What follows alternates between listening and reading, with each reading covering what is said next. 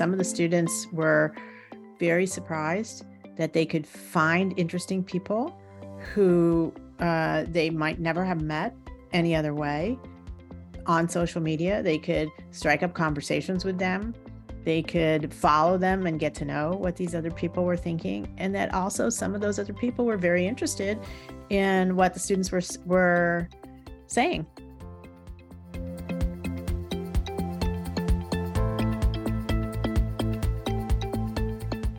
Welcome to How to Have Kids Love Learning, where we explore ideas and strategies for parents and educators that help students thrive. I'm your host, Ed Madison. I'm a professor and researcher at the University of Oregon and serve as Executive Director of the Journalistic Learning Initiative, a nonprofit organization that empowers middle and high school students to discover their voice, improve academic outcomes, and become self-directed learners through project-based storytelling. Teaching students to become effective communicators is at the heart of JLI's work.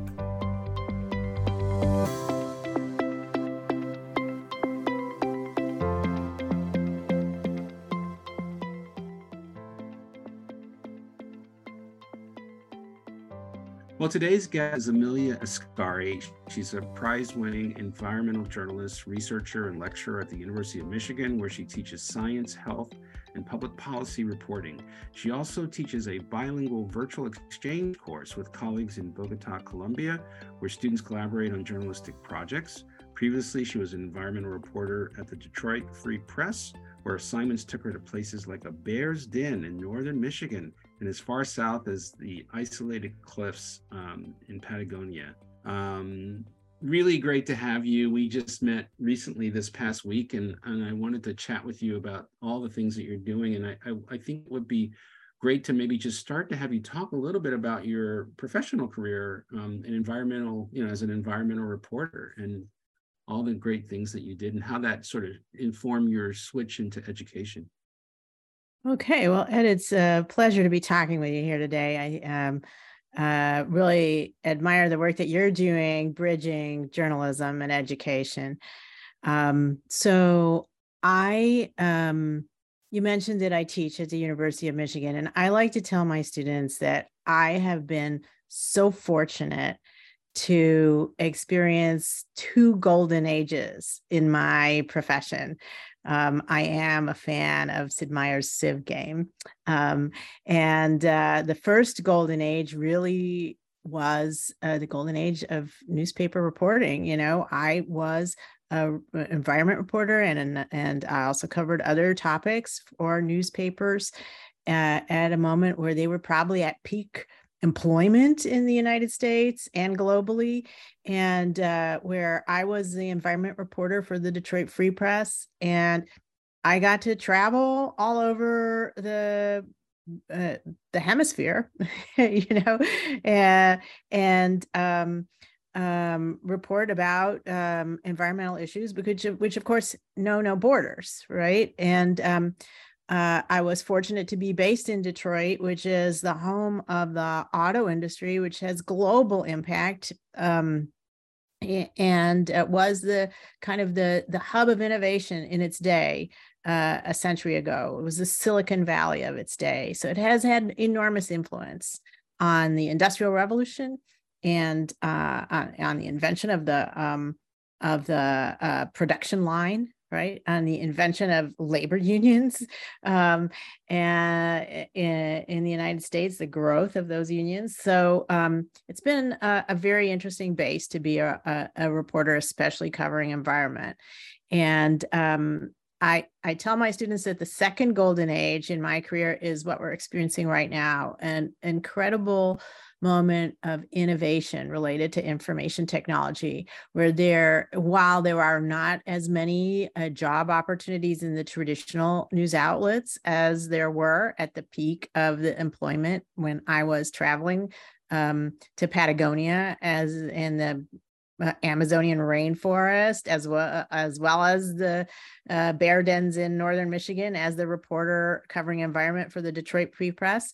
Yet there are so many opportunities now to help shape the future of how we as a society think about news and define news and gather and curate it and share it and understand it. And so I think it's an equally wonderful time to be working in this space. And I particularly feel fortunate that I continue to be really involved in working with environmental journalism, because we are at a moment now where finally, after decades of being sort of marginalized in newsrooms, the people covering environment news, we are now getting a lot more interest in climate change as an important story that many, if not most people, recognize is going to be a framing reality for the rest of their lives, that we're all going to be working on as a society at every level. So it's very important for every community to have a good grasp on that kind of news. And I just think there's lots of opportunity and really interesting work in this area. Why do you think it's been such a challenge for journalists to convey just the severity of what lies ahead as it relates to climate change? There still seems to be this disconnect, particularly in, I guess, more conservative communities about, just denying what every year, we see the wildfires, we see the hurricanes and the devastation, but still there seems to be this disconnect with a significantly large part of the population and also politicians. That's a very interesting question, Ed. Throughout my career, I've been involved with the Society of Environmental Journalists, which is an organization that represents the public's, the mission is to promote public understanding of environment issues through journalism. So it's a professional organization for environmental journalists. And I can tell you that through the 30+ year history of this organization, we've been struggling with that question that you just asked. How do we help people understand the impact of this very important trend of climate changing, when it's really not a classic news story? It's news organizations are much better at covering events that happen on a today basis, or even a this week basis. Like classically, if you in the past looked at the front page of an American newspaper, there would be stories about things government did today. There'd be stories about that came out of the courts or the police system. Way too many of those stories, in my view. There would have been some feature stories about people, fun, interesting people doing interesting things around the community.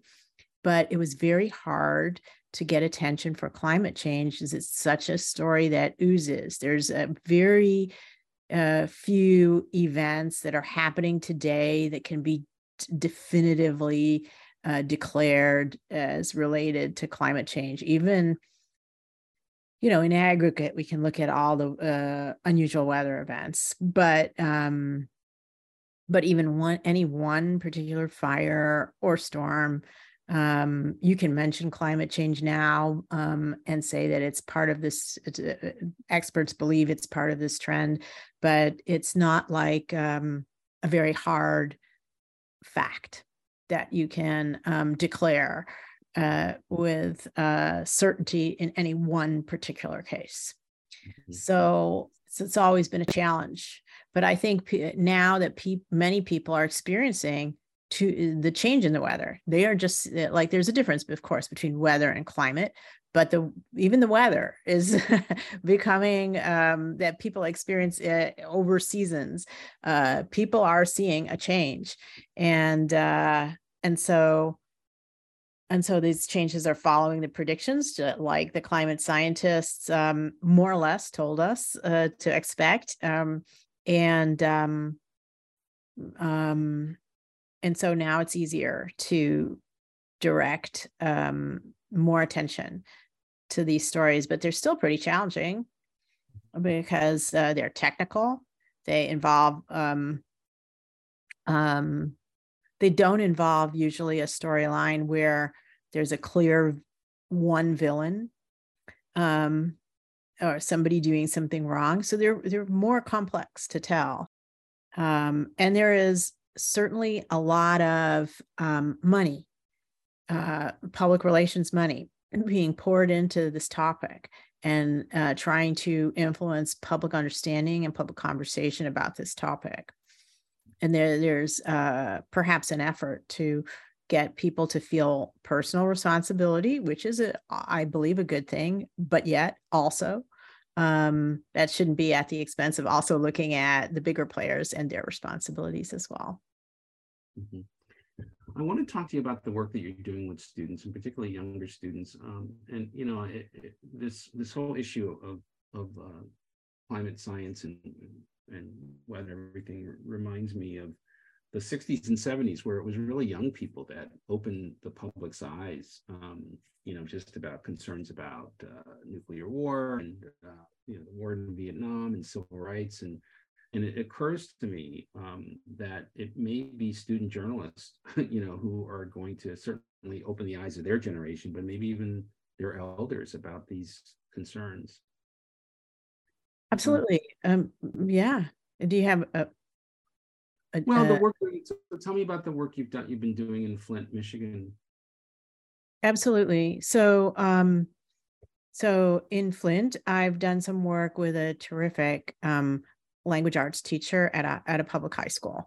And I won't identify her or the school right here because it's academic research, and the custom in academic research is to protect the identities or anything that could publicly identify, especially the students who were the focus of our collaborative research project. But her students, I did some research with her and her students looking at understanding of this concept called the fifth estate. And basically, this is a concept that social media companies like Facebook, like Facebook CEO Mark Zuckerberg, have been mentioning in their testimony before Congress in the past.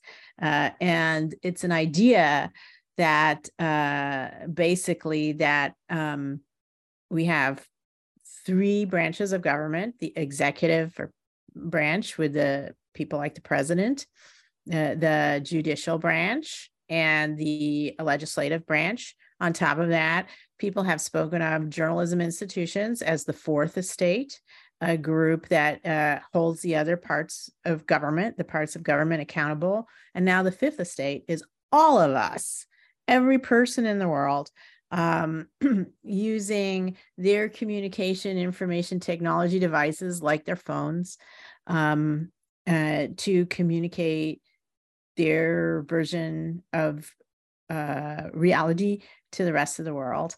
So, so the fifth estate is a concept where promoted by a researcher at Oxford University in England, Bill Dunham. And he is encouraging people to use this power to communicate with anyone, anywhere in a civic way, to try and raise voices that haven't been heard in traditional conversations about civic issues. So my work with those students and their teacher in Flint was about raising their voices on social media in a responsible way, looking for civic interactions and looking to develop their understanding of how to bring attention to civic issues that were important to them from their perspective as young people in Flint, which of course is famous for its drinking water problems. And what did you discover in this research in terms of the kids' sense of agency and you know, what did you discover? Well, some of the conclusions of our research project, this teacher created a class accounts on several social media platforms and taught the students some principles around posting and finding information that was credible on social media and elsewhere, and sharing that information on civic issues that was credible. And we learned that this exercise really opened the eyes of the students to possibilities about using social media in civic productive ways, beyond just communicating with their friends or looking for things that had to do with celebrities or fashion or other topics, music, that they were already spending a lot of time on social media discussing. It was not like leading them to something that they was a complete unknown to them. It was already a large part of the lives of most of these students. And we encourage them to use it in civic ways. And some of the students were very surprised that they could find interesting people who they might never have met any other way on social media. They could strike up conversations with them. They could follow them and get to know what these other people were thinking. And that also some of those other people were very interested in what the students were saying. So yeah, that was the research project and some of the conclusions there. Mm-hmm. You also did a news innovation project in Dearborn, I believe, with middle school students, right? Tell me about that. Yeah, I did an earlier project with a middle school journalism teacher in Dearborn, Michigan. It's a city that's known for having a very large Arab American population. So this school had a very high percentage of Arab American students. So they had a different perspective than the Flint students did, which Flint is a city that is a larger Black population and a pretty substantial Hispanic population as well, and some white residents as well, non-Hispanic white residents as well. So Dearborn, almost exclusively Arab American, so especially at this school. So in Dearborn, we invited the students to explore problems related to information that was civic in nature, and try to imagine solutions, to innovate, come up with some ideas that would help solve these problems. And that was a class assignment for middle schoolers there in that school. And it was a very empowering and interesting project, I think, for those students and also for the teacher and for me. Yeah, I can only imagine. I mean, our work started with sixth graders in rural Oregon, and I think people underestimate, just the capabilities and level of engagement that middle school students can have to entertain some of these issues. I'm very curious about the work that you're doing in Bogota. Tell me about that. Okay, well, to clarify, I have never been to Bogota. I'm Okay. doing the work in collaboration Virtually. with colleagues, right, who are in Bogota. And Right. And so it's a virtual exchange course. And I'll tell you the story of how this course came to be. Over the years, the university where I teach, the University of Michigan, has a terrific center for research on teaching and learning. And this center hosts every year a kind of a 1 week conference on our campus right at the end of the winter term in May, where they just invite people to make presentations related to teaching and invite everybody to come and sort of polish up their teaching skills. So I'm a huge fan of this conference. because I've always been interested in innovating myself in different ways, especially related to teaching. And so I attended numerous events that were hosted at this conference by a tiny part of our university called the Virtual Exchange Initiative. They were promoting people, professors connecting with colleagues in other countries in digital spaces and doing some collaborative teaching. Now, most of their examples were language courses where language learning itself was part of a major focus of the coursework. But yet I went to these conferences, these sessions at the conference because I was interested in it. Then the pandemic hit. All study abroad programs were canceled. And the virtual exchange people suddenly got the spotlight on them from the provost's office. And then they turned around and said, like, who has shown interest? How can we beef this up during the pandemic? And they reached out to me, said, hey, you've kind of been a fangirl of our presentations. Are you interested in actually doing a virtual exchange course? And I said, yes, count me in. Fascinating. And so they have a network of people who manage virtual exchanges at other universities.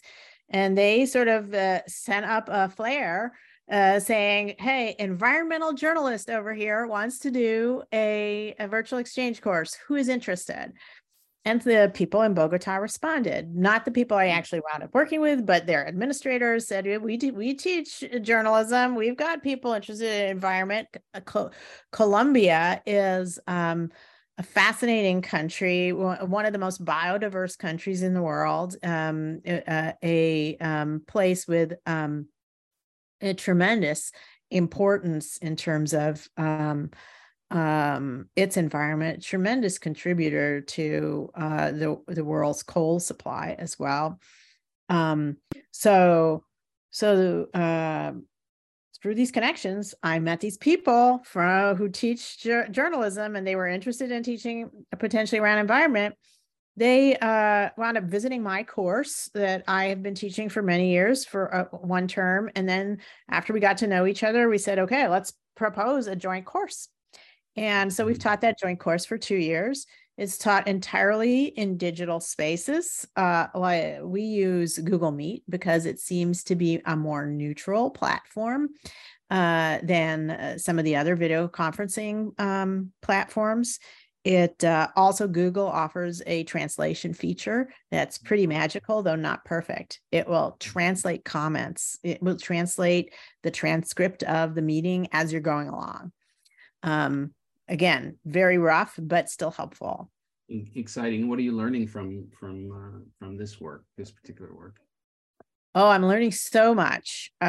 First, we are teaching in a mixture of Spanish and English, so I'm improving my Spanish a lot. I'm also like I went and found a Spanish tutor from Colombia online through one of these many services that you can just go Google. The service I'm using is called Preply. So I'm literally studying Spanish on the side and learning a lot. And it's terrific that I found somebody from Colombia, because I'm also learning a lot about Colombian culture, Colombian environment, Colombian media systems, government systems, both through the tutor and, of course, through the work with the students and the professors in Colombia. And then, of course, we decided that our course should lean on the spoken word, because we are going to be working in a mixture of Spanish and English, and we don't want to forefront things like spelling and verb conjugation and all of that.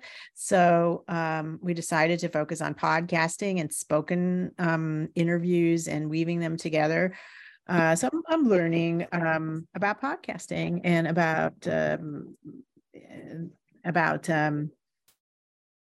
the difficulty of lining up people to interview across international borders and all of that kind of thing. Yeah. It's funny. Colombia is one of the places I'm contemplating taking students in the next year. Several colleagues and I, over the years, every other year, we pick a place and we've taken students to Vietnam, Sri Lanka, New Zealand, and we also have a study abroad program in Ghana, West Africa, that's been going for almost 15 years. But Colombia is so fascinating, and maybe you will go. Right. Maybe we can take students there together. Right. That would be fascinating. And that has amazing. the idea of taking students there absolutely has crossed my mind, but it's an expensive, a little bit of an expensive prospect for the students. Like one of the appeals of these virtual programs is that the cost is very low. So it's a little more egalitarian, Sure. So, well, it's been a delight to talk with you. Thank you so much for spending time with us today. And I do want to offline chat about some potential opportunities to collaborate and the work that you're doing. And thank you so much. It's been a pleasure. Thank you.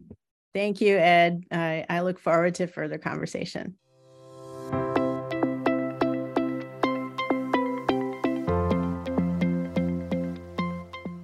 How to Have Kids Love Learning is produced by the Journalistic Learning Initiative. For more information about our work, please visit journalisticlearning.com.